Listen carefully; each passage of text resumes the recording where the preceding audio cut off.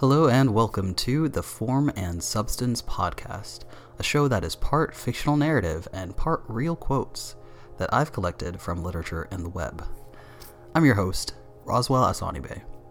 This week we'll hear quotes on the theme Life to the Fullest, along with a bit of breakdown of the themes that I've found present amongst the quotes. Today's update. Please help this podcast continue. Details at the end of today's show and in the show description. In other news, this podcast has a backstory now. As you may have guessed, this story takes place in the reality that lies somewhere between fact and fiction. I think this is a good step for the context of the show, but let me know what you think. Also, yes indeed, I changed today's topic. I had an idea that would work better thematically, so I hope you can forgive me. Without further ado, let's get into it. Welcome to the Symposium. Each spiritual teacher has received a letter, an invitation to share their wisdom for the Symposium. Each has been invited to a southern United States-style mansion, escorted in various forms of transportation to the home by an individual named Roswell through a shimmering enchanted door. The purpose, they were told, was to record their wisdom for future generations in a great compilation of insight. A script for a podcast, it was called. Many didn't know what it meant, but in their wisdom, knew that the purpose was noble and had agreed to convene. Some rumored that Roswell was a time traveler, others a spirit guide. Roswell was an androgynous and quietly observant individual, which suggested to others an otherworldly presence to them. Roswell confessed that they were but a simple seeker with an extraordinary talent for bringing great minds together to collaboration, and a good deal of time and dedication on their hands for the moment. But it was clear as the teachers mingled and conversed that they hailed from many different eras and places on the earth. Among them, mystics, researchers, revolutionaries, activists, philosophers, artists, and clergy. Enough people taking up small groups in this corner and that to create a sense that the home was brimming with mental energy, wisdom, and excitement. The Symposium, named after the ancient Greek drinking party where philosophical ideas were presented, was slated to be one of the world's greatest meetings to share insight on life. Today, as many gathered in the library, the living room, and the foyer of the house, striking up conversation with one another, a bell rings out, announcing the hour. A hush comes over the home as the guests in the foyer and library make their way inward, convening in the living room to attend the next presentation over this segment's topic, Life to the Fullest. There is nothing enlightened about shrinking so that other people will not feel insecure around you, says Nelson Mandela, who is the first to speak. We were born to manifest the glory of God that is within us. It is not just in some of us, it is in everyone. As we let our own light shine, we unconsciously give other people permission to be the same. As we are liberated from our own fears, our presence automatically liberates others.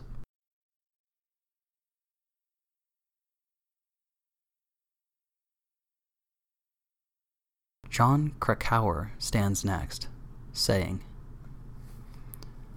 "So many people live within unhappy circumstances, and yet will not take the initiative to change their situation because they are conditioned to a life of security, conformity, and conservation,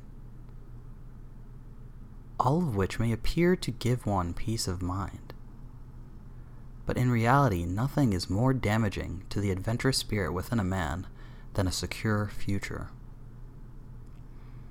The very basic core of a man's living spirit is his passion for adventure.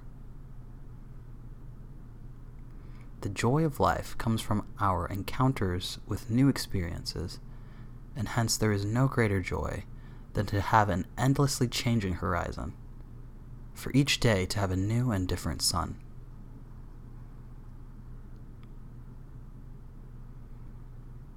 If you want to get more out of life, you must lose your inclination for the monotonous security and adopt a helter-skelter style of life that will at first appear to you to be crazy. But once you become accustomed to such a life, you will see its full meaning and its incredible beauty.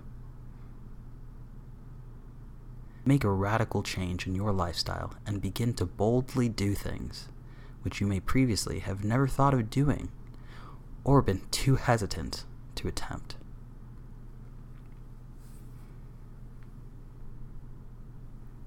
There was a weighty silence until Rita Mae Brown, from her seat, breaks the ice.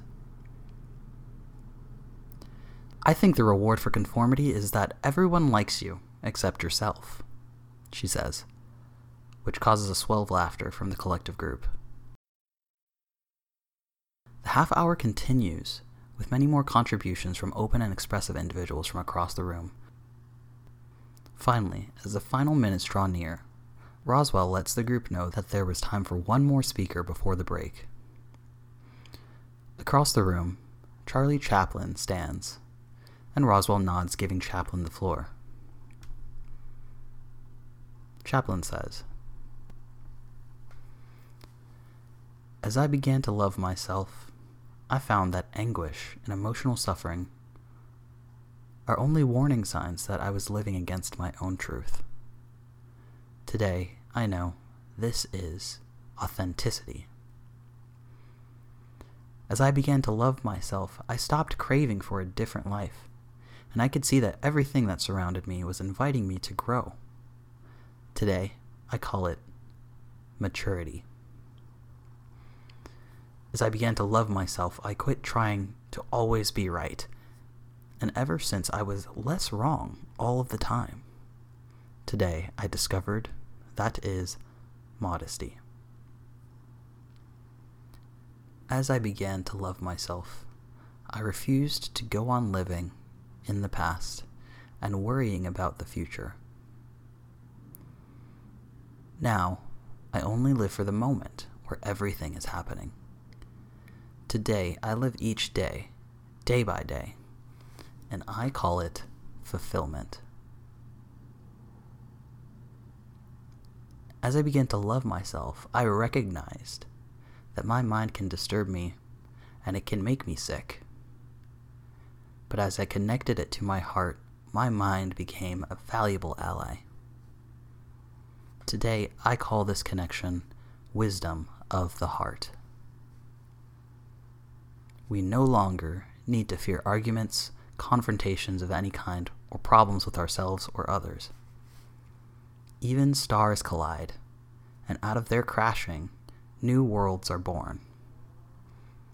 Today, I know that is life."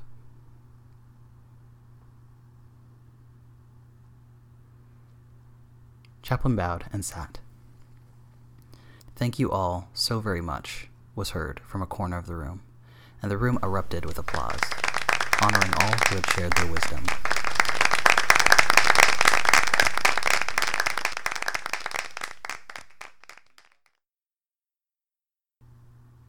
Hey, welcome back. It's narrator Roswell here. Weird that there's a character in the story who has the same name as me, huh? Let's analyze some themes in the quotes presented.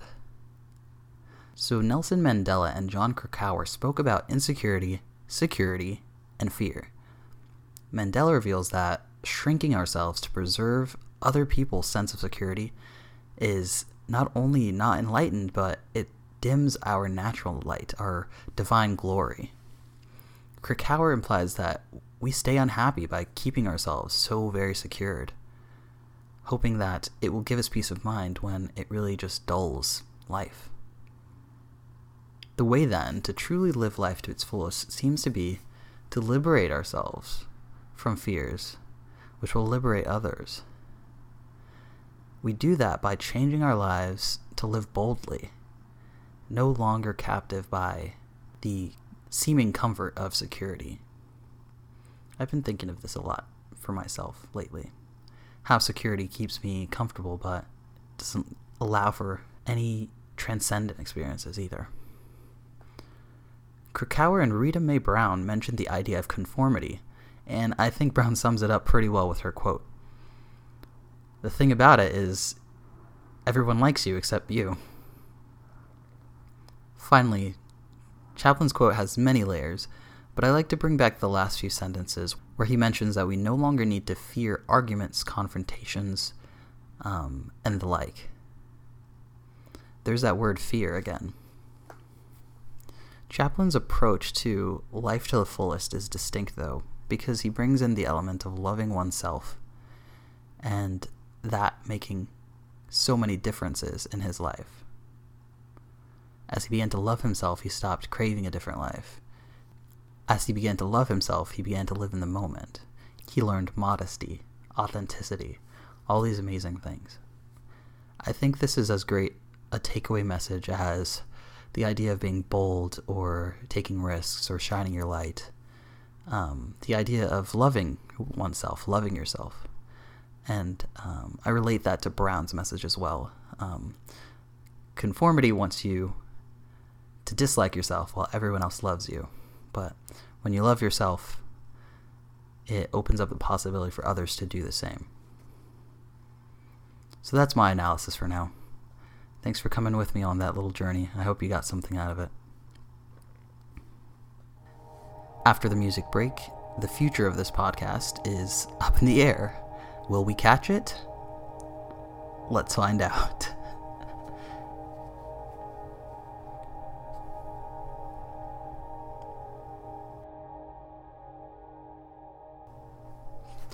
So, full disclosure, from researching to writing to synthesizing to recording to editing, this podcast is a big project, and so much more so than I realized and that I can do justice with at this time in light of my other personal priorities. Unfortunately, this show didn't get as big of a response initially to it as I thought, which is not bad, and I still think the podcast is a really cool idea, but I realize that I've gone as far as I can alone on this production. I just don't have the means to keep the show going without some outside support. So that's where y'all come in. Maybe.